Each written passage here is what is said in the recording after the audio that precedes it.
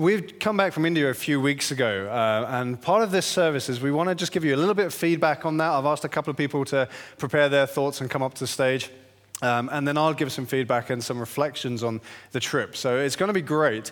But let me just give you a bit of background. In case you didn't know, we as a church have been developing a relationship for about 16 years with Pastor Sam and Lisha in southern India, who lead a charity called Bethesda Mission. We've got a charity set up in the UK. There's more information on our website about that. But they predominantly home about 120 children from various kinds of backgrounds and losses and whatever. But they look to seek to house them, educate them, clothe them, all those things and more, which is brilliant. In addition to that, Pastor Sam also oversees about 15 churches, and he often runs conferences to kind of empower and engage local leaders so they can go out and effectively preach the gospel.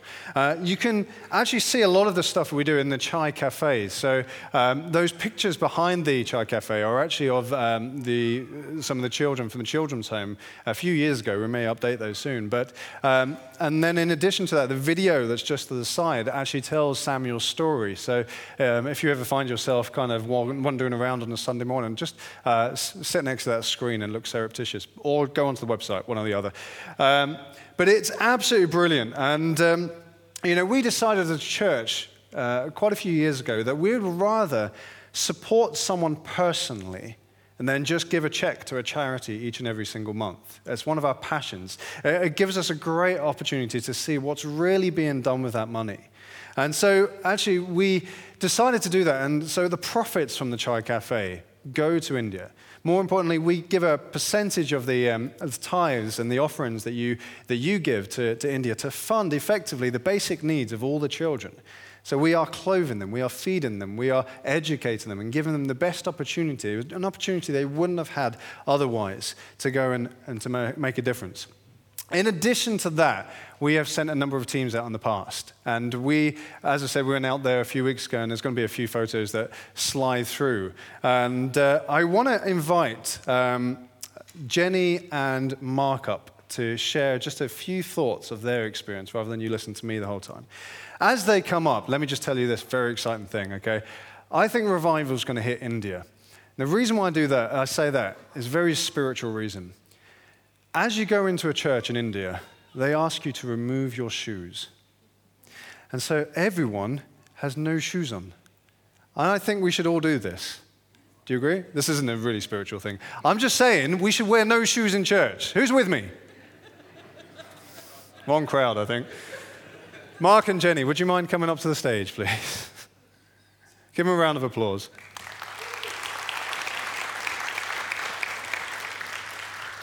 Oh, sorry, I haven't got the stick mic. I do apologize. Oh, look at this T-shirt. Thank you.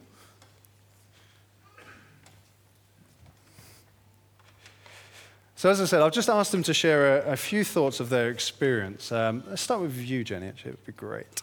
Thank you. So there was two things that really impacted me when I went to India. I think the first one is just about their hospitality. Every time we had an evening meeting or we went to a church and the word was preached and someone gave their testimony, afterwards they would always feed us, which was just amazing. Some of these people had absolutely nothing. So, every little bit of their money probably went on the food that they gave us. Also, at the evening meetings, they would give us scarves. So they would honour each person with a scarf, everyone on the team. And that was just amazing as well. So those scarves probably cost about 100 rupees, which is probably about £1.10, which is nothing to us. But for them, that is a huge amount of money. And for them to give that to 12 individuals, and we're no one special, but for them to honour us with that is just amazing. And it got me really thinking about sometimes when I pray to God and I pray to Father and I'm like, but Father, why are you not answering my prayers? And you go into churches and you see these people crying out to God, and then you get honoured with all these gifts and this amazing hospitality. And it just humbles you. It makes you just realise that actually, it's not about me. It's about something far bigger than myself.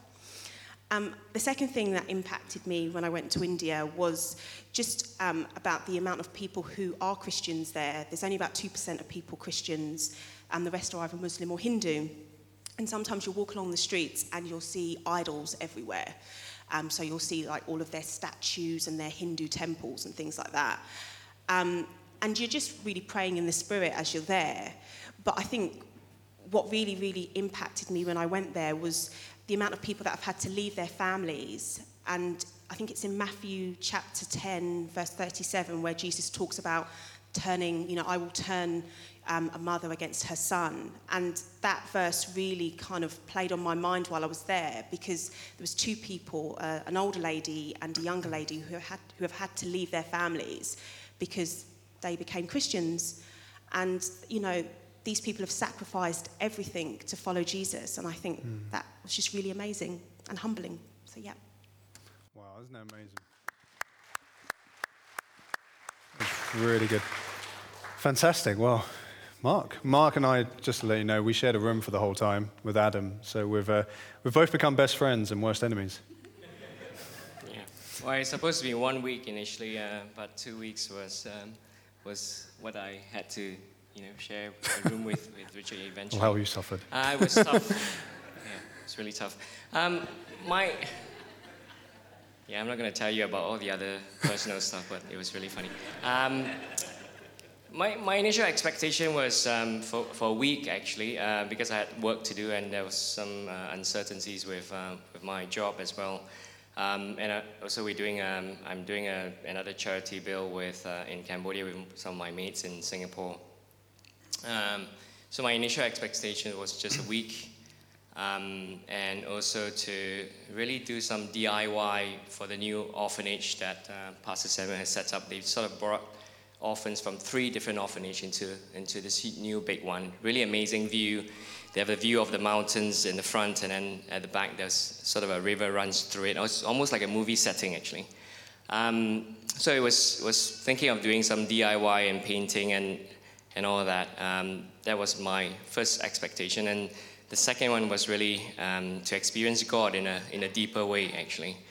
But obviously, God has His own plans for me. So instead of 1 week, He said, stay 2 weeks, which I had the honor of sharing the room with Richard and Adam. The other thing about being with the children, the orphans themselves, they don't want you to do DIY for the orphanage. They want to play with you. They want to enjoy and have fun, basically. And that's what we did, actually. We spent a lot of time playing with them. We helped build a table tennis table. We brought loads of sport games and toys, basically. Table tennis bats and badminton rackets, cricket bats, football, and all that. We did a lot of, and that was probably one of my highlights, playing with them. And it was really heartbreaking leaving them on the last day, actually. It's almost like they are my own daughters and sons, basically. And some of them ranges from 2 to 18, isn't it? They have. And there was this girl I was saying to Lynn. She was 5 years old. She's just gorgeous, actually, and we're thinking of adopting her as well. So I sent a text to her, what do you think? And she said, yeah. She doesn't know any more of the plans yet, actually. So based on the second expectation, which is really to experience God in a deeper sense, and I somehow experienced God through Pastor Samuel. He's such an amazing guy, actually, and I would really encourage you to actually watch his film, his story. Actually, it's such a moving story, and God has touched him in such an amazing way, and he has done an amazing job, actually, with the children. 120 of them were initially housed in different, not that nice type of orphanage, but now they're in a really nice place now, and God really blessed him and the orphans, basically. Fantastic. Give him a round of applause. That's brilliant. Thanks, guys. Oh, great testimonies. One of the things I laughed at when Mark said he built the table tennis is he basically kind of commanded them to do what he needed to do. Mark's very directive in these things. And he said, well, we need a big plank of wood and some stands and, I've got all the rest of the stuff. So suddenly out of nowhere appeared this big plank of wood and they put it down. And at the end, Mark was saying, wow, are you going to keep the table tennis up? And they were like, no, we can't do that.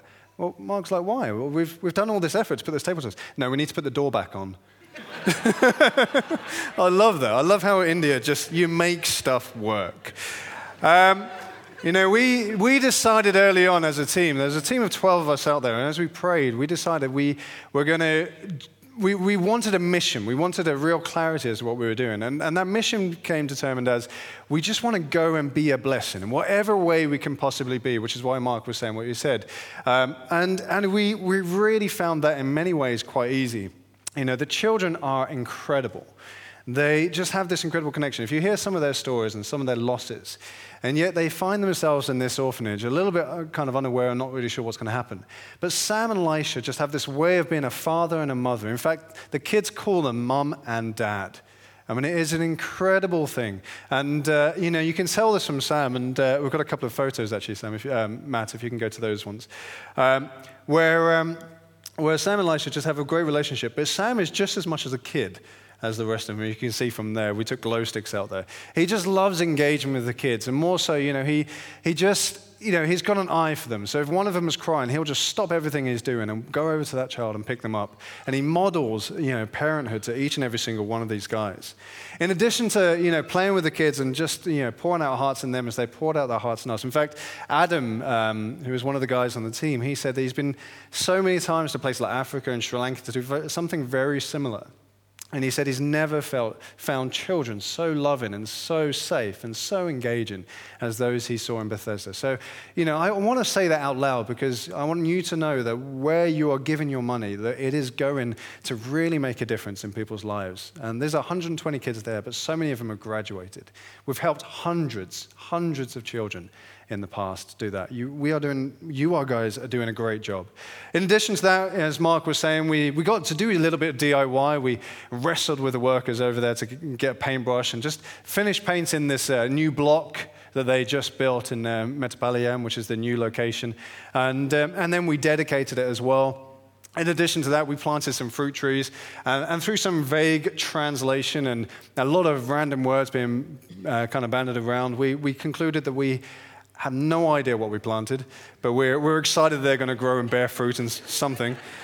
But one of my favorite experiences was actually with regards to baptisms. We went out for a walk one day just to see the local river, just around the back of this orphanage.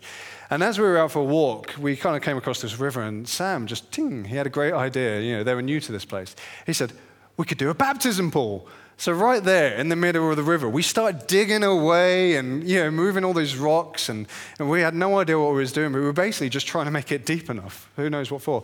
And it was brilliant. We had so much fun just like kind of throwing away these big stones and competing with each other on that. But then after several hours of digging, we eventually were relatively satisfied with what we had.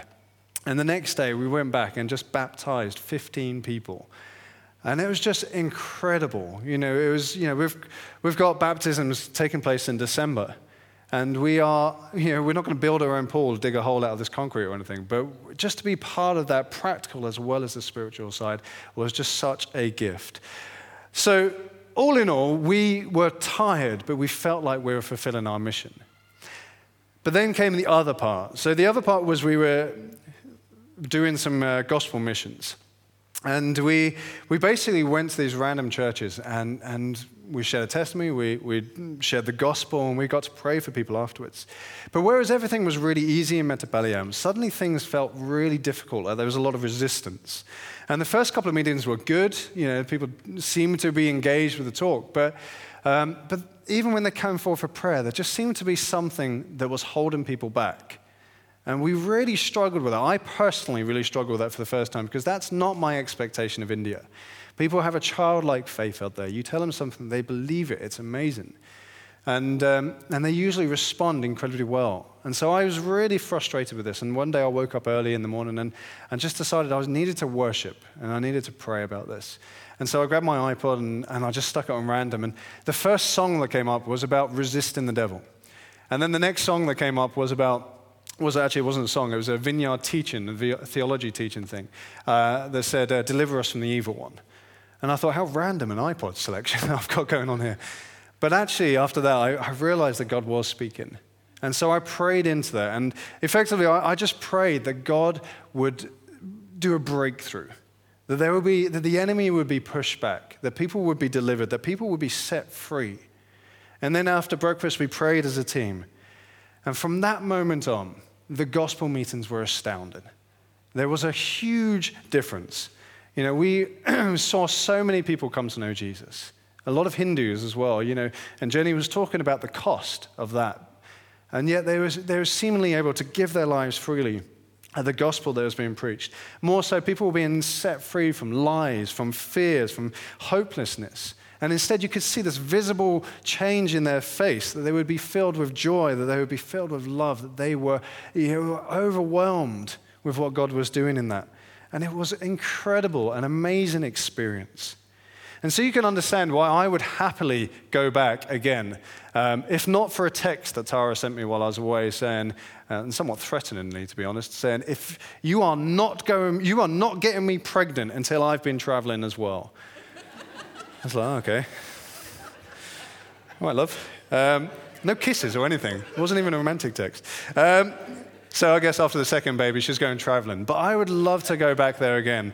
And you know, but the one thing I was looking forward to was coming home to Tara and Bella and just reuniting with the family. And so I jumped onto this plane very excitedly, and I couldn't wait to happen. And you know, when you're in that excited mode, you can't wait to see who you're sitting next to. I have these bouts of extrovert tendencies. I'm naturally introvert, but I just love moments where I've got full of energy and I need to talk to someone.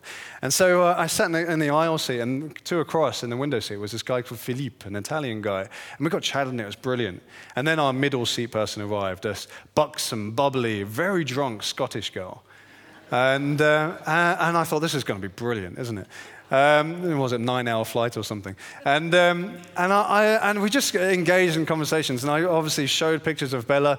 And then Philippe, you know, I asked him to show a picture of his girlfriend that he couldn't stop talking about. So out this phone came, and he showed me this picture. And there was this bikini-clad woman laying on a beach looking beautiful. I was like, whoa, buddy, a little bit too much there. I just want to see the face. And so he zoomed in.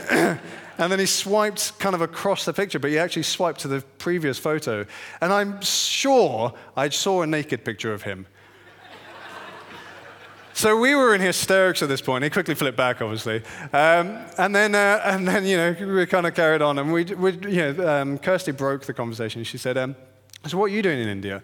And I said, oh, we're visiting an orphanage. Oh, how did you know about that orphanage? And the moment came. Oh, we're visiting it as a church. Oh, okay. And immediately you could see the change on their faces. You know, there was this picturesque moment where they just had this cheesy grin with their eyes open going, is he judging me? Is this going to be an awkward flight home? And then without any hesitation, Kirsty gave me her perception of God. She said, God is probably frowning on me for the things that I've done. And I thought, wow, that's interesting. And, it was just an amazing moment of just going, wow, this is incredible how people freely offer what they want to do. And then she said, well, why are you a Christian? And so I gave her my 30-second challenge because she was too drunk for 90 seconds. And I basically said, growing up wasn't fun. So I decided as a young guy that I was just going to enjoy life as much as possible. But in that process, I hurt a lot of people, especially in relationships. And no matter how much I tried to do better, I always felt crap about that. And so eventually someone told me about Jesus, and literally I started to feel like I could live with myself again. I felt like I could do life well. I felt like I was understood for the first time, and most importantly, I was given a purpose. I thought that was good. And then she turned around and she said, I had a bad childhood too, but I'm fed up with living in self-pity. I'm just going to go and enjoy my life. I mean, what do you say to that? And there's nothing really you can. But I didn't even think what I was doing. I just laid a hand on her shoulder. And I just said, if that doesn't work out for you, One day when you want help, just know that God loves you. And more importantly, he isn't frowning on you. In fact, he's watching over you, hoping that one day you would give him the opportunity to demonstrate how much he loves you. I have no idea where that came from, but the beautiful thing, she sat there and she welled up. And for the first time ever, since I met her 10 minutes ago, I saw a genuine smile on her face. We changed the conversation, and that was the end of it. But you know what? She was about 10 minutes later, and a couple of glasses of wine, she was gone. I didn't speak to her at all for the rest of the flight. She was out of it. But I prayed for her. I thought about her, and I just thought how I could empathize with that, how I could empathize with that pain and that hopelessness. And I just thought, this is a girl that just needs setting free from that. And the most thing that caught me about that conversation was, as far as I was aware, we had just finished the mission. But it turns out that it's not just poor people in India that need setting free. There's people all over the world that the enemy is busy at work with, holding captive to that fear, to that pain, to that hopelessness. But you know what Jesus said? He said, "The Spirit has anointed me to proclaim good news to the poor, freedom for the prisoners, recovery of sight for the blind, and to set the oppressed free." More so, God is calling men and women, you and me, to go out and set people free. This is what I want to talk about. Is actually, I was talking to Fliss about this, and it was an interesting conversation, but I want to talk about warfare. Several times when I was away, this verse kept on coming to mind, saying, "As I was with Moses, so I shall be with you." You probably know Moses' story. He was a somewhat shy guy, but he had been called by God to go and set people free. And so somewhat nervously, he approached Pharaoh saying to God, "How am I going to do this?" And God said those words, "I will be with you." And so he did it, and then empowered by the Holy Spirit and full of confidence, he stood in front of this great leader, this God-man as he was known, and said, "Let my people go." After some incredible spiritual battles, which Moses literally just stood and watched in awe as the enemies of Egypt were defeated one by one, and God showed himself to be almighty. People were set free. And then after Moses, Joshua came. And Joshua was given this command. He was commanded to take them into this new land that God had for them. Now, the problem with this new land, it was filled with evil. It was filled with idols that were leading people into depravity and destruction. It was ruining them. And so God told Joshua, "Go and clear this land of evil, that my people may be free." And so Joshua went with these words, "As I was with Moses, so I shall be with you." The power that was upon Moses, the power that delivered people from Egypt, was with Joshua. The amazing thing about Joshua, his name means deliverer. Have you ever wondered why Jesus is called Jesus, as opposed to something contemporary like Bob or George or something? He was called Jesus because Jesus means Joshua. And Jesus came as the great deliverer. So just as Joshua drove out the enemy from the land of Canaan to set his people free, Jesus comes, and this is by no mistake is his name this, it points towards his mission, to clear this land, this world of evil, so he could set people free. The Son of Man came to destroy the works of the devil. You see, because of our sin, we unknowingly gave ourselves as slaves to the enemy. But God so loved the world that he sent his Son to set people free by buying our freedom from the cross and then disarming the enemy through his resurrection. And the problem is that not everyone knows this. And in the meantime, the defeated enemy is holding on to people as if he still owns them. And when judgment comes, if they haven't chosen freedom, they will die too. Jesus didn't leave it just to him to change the world. He then empowered all those that followed him. All authority in heaven and earth has been given to me. Therefore, go and make disciples of all nations, baptizing them in the name of the Father and the Son and the Holy Spirit. Pop quiz to you. How many people are we baptizing in December? Say it again. 100. And surely I am with you. Just as I was with Moses, just as I was with Joshua, I am with you. This is the Great Commission. This is the power and authority to undertake the mission to set people free. Make no mistake, guys. Jesus did not come as a nice guy hoping to win a few followers. He came as a warrior to deliver those he loves, those that are lost. This is far from the meek Jesus that many people perceive or imagine. He is driven by love. He is motivated by compassion. He is the great deliverer on a mission to set his people free. In the same way, we've not been called to be nice Christians in the hope that we attract a few people to church. We have been called to fight, to drive the enemy out of this land and set people free. But this isn't a fight against people. This is a fight for people. For we are not fighting against flesh and blood enemies, but against evil rulers and authorities of the unseen world. And just because it's a spiritual battle, we've been given spiritual weapons. For though we live in the world, we do not wage war as the world does. The weapons we fight with are not the weapons of the world. On the contrary, they have divine power to demolish strongholds. We demolish arguments and every pretension that sets itself up against the knowledge of God. I'm going to tell you those weapons today, and I'm going to encourage and implore you to use them as warriors, as men and as women that are called to a mission. And those weapons are very simple. It is worship and witness. Let me explain. Worship. During my time in India, I felt like I rediscovered the power of worship. It was generally during sung worship, whether it was on the iPod or in the services. But there were also moments when I was just with God, thanking God, just praising God for who he was.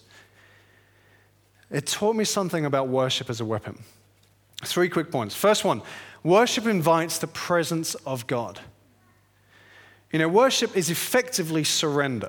And when you're faced with a situation and choose to worship God before anything else, you are choosing to surrender everything about that situation to him. Psalm 22 says this, "You are holy, enthroned on the praises of Israel." Many quote it as, "You inhabit the praises of your people." In other words, when we worship God, God comes. And when he comes, his kingdom comes. And when his kingdom comes, the enemy flees. Destruction is undone. Healing takes place. Minds are put at peace. God's blessing is poured out. And we did this at Life Group last week. We basically just worshiped for about 30 minutes. And it was incredible. And it was great worship. It was a great song. But really, it was just the moment of us going, we surrender. And then afterwards, I was asked, we received, a lot of people had words of knowledge or scriptures or pictures that came to mind. And afterwards, I asked people, I said, just out of interest, for all those things to come up, who needed to hear one of those words today? And almost every hand went up in that room. There was great power. There was great deliverance. There was great freedom. God ministered to us just in the worship.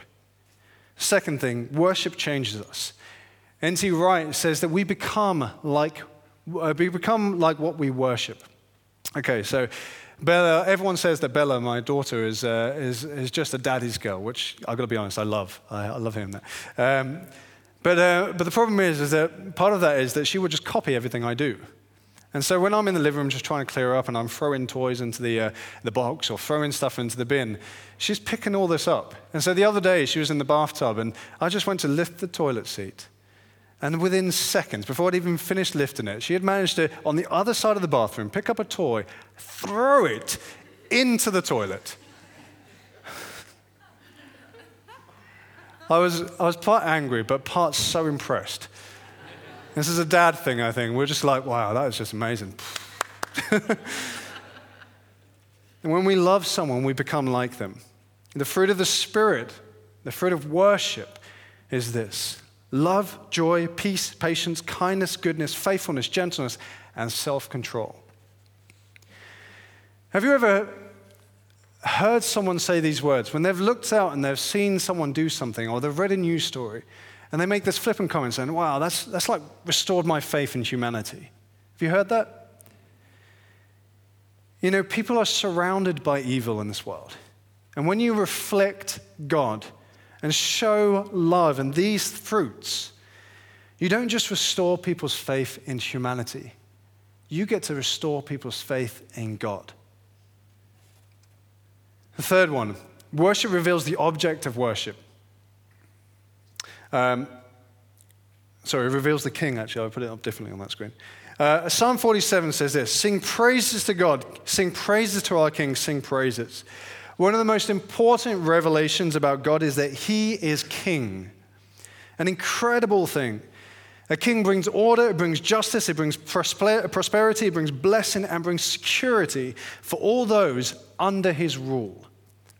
You know, we have the royal family in this country, and it brings awe from all over the world. But you and I have a privilege of calling her our queen.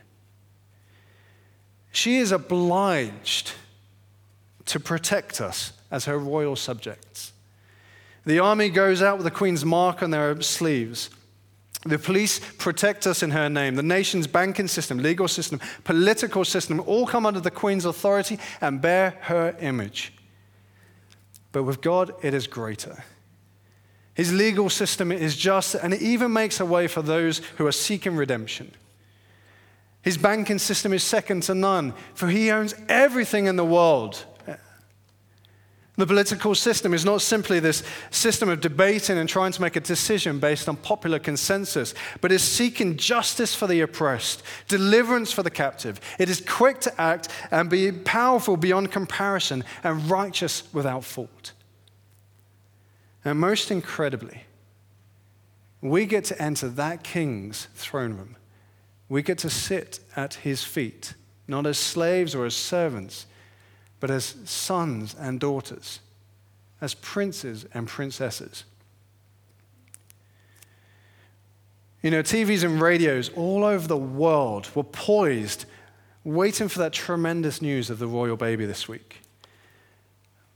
But that celebration that awaited Prince George outside the hospital when he was born was just a glimpse of that heavenly celebration that is awaiting those lost sheep who are born again into the kingdom of God. Indeed, and this is one of the most powerful images I've ever held onto, even the kings and queens of this land and who have ever existed will bow their knee to the King that is in heaven. More so, he is declared as the warrior king. Who is this King of glory? The Lord strong and mighty, the Lord mighty in battle. He is able, without any hesitation, to conquer any enemy that you and I may face. There is nothing too difficult for him. And this all comes from the power of just worship. And finally, witness. When I came to you, I did not come with eloquence or human wisdom as I proclaimed to you the testimony about God. For I resolved to know nothing while I was with you except Jesus Christ and him crucified. I came to you in weakness with great fear and trembling. My message and my preaching were not with wise and persuasive words, but with a demonstration of the Spirit's power, so that your faith may not rest on human wisdom, but on God's power.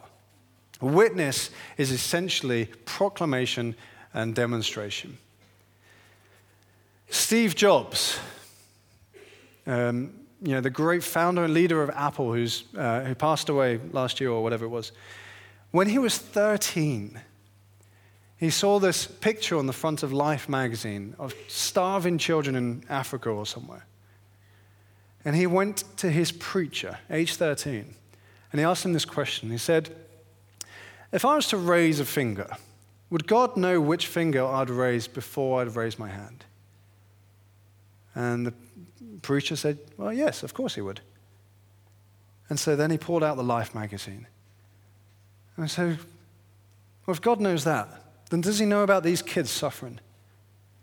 And why isn't he doing anything about it? Do you know what that preacher said? I know you don't understand, but yeah, God knows. And that was it. How horrific. Can you imagine if someone was able to respond to him, to describe and explain the spiritual war at hand, and then to give him the opportunity to fight that war with God on his side against the powers of evil, to set people free. I won't recover all the stuff that we've done in the last 4 weeks of Just Walk Across the Room, because it's been incredible about that proclamation side of things. But let me just give you an opportunity to respond in a different way. If you're not sure how you would answer Steve Jobs in that situation, or anyone, somewhere in 2 Peter, I think it says, always be willing, always be ready to give a reason for the hope that you have. And by all means, it's your testimony about who God is and how he is, but we're called to be ready. Now, the 2 options that you have, we have Alpha in September. If you are unsure of any of these questions, come to Alpha. It's a place where you can ask the most basic and most powerful and prominent of questions, and that through discussion you may find an answer to them, or at least a start of the journey towards one. But if you have a Monday morning free, or if you can free it, we are starting our discipleship year come internship year. And on Monday mornings, we're going to do a teaching, and we're going to go through the book of Romans, which is effectively the gospel. And it's just brilliant. It really is. Romans was written to brand new Christians to give them an understanding of what they believe. Somehow we're all supposed to know it and understand it, and yet it seems like one of the most difficult books. But come along on a Monday morning if you can, and be part of that training. Let us share with each other what we see the gospel is. Those are 2 opportunities for you. So that's proclamation. Demonstration. As I've mentioned already, when you reflect God and do simple acts of love, you do more than restore faith in humanity, you restore faith in God. But remember that God said he is with you, just as he was with Moses, just as he was with Joshua, just as he was in the ministry of Jesus. And so you have the power and authority to set people free from the enemy's grasp. And when I say power, I mean power. Other religions like Islam actually believe that if you have a dream that needs interpreting, a demon that needs casting out, or you need a healing, then go to Christians, because they know how to do that stuff. If you don't, get along to 102, 103. We have the power to do this, where other faiths and other beliefs have no idea.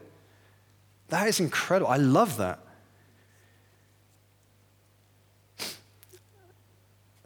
So we have great weapons of warfare, simply in worship and in witness. Worship and witness. Maybe this reminds you of another verse. Love the Lord your God with all your heart and all your soul and all your strength and with all your mind. Worship. And love your neighbor as yourself. That you would be willing to witness to them. Could the band come back up, actually? Let me finish with this little story or quip. There was an early missionary to China before the communists came in and closed the doors, basically, to China. And they were seeing God at work in this place, and they were doing their best to do whatever they can to see God's, and then make Christ known, that phrase we use quite a lot.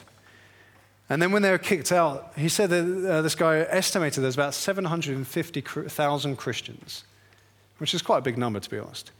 But then as the communist regime fell, as very strict rules fell in place, as people were banned in some ways from worshiping, they feared for what may happen out there.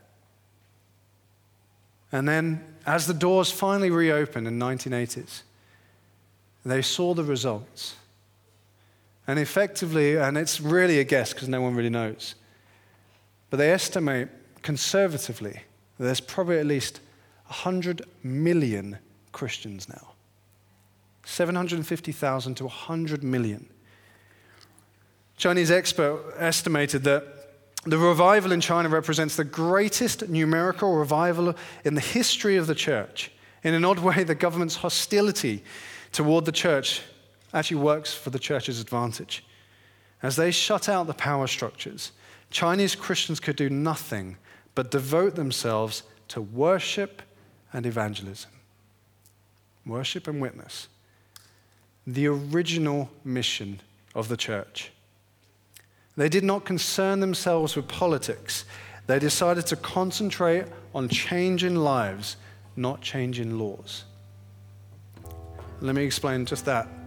There is so much that we can and should do as Christians for our world. Yeah, but it's all meaningless unless we join in the mission that Jesus came to do, to set people free. Otherwise, it's like handing someone on death row an extra pillow to make themselves comfortable, when actually you have the power within your hands to set them free. Let me pray. Would you guys mind standing?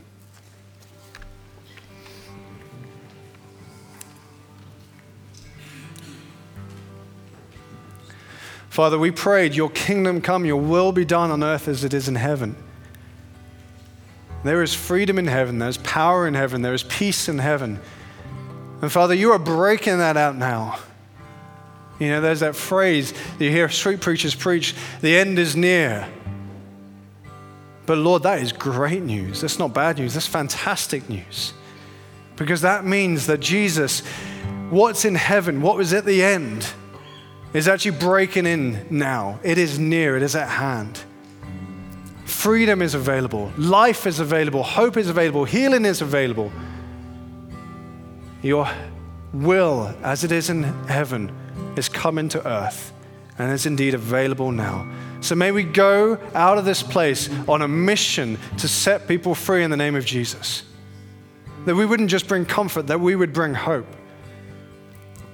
That we would drive out the enemy from this land so that people can see that you are King. Lord, we do all of this and we ask for the power to do this in the name of Jesus. And everyone said,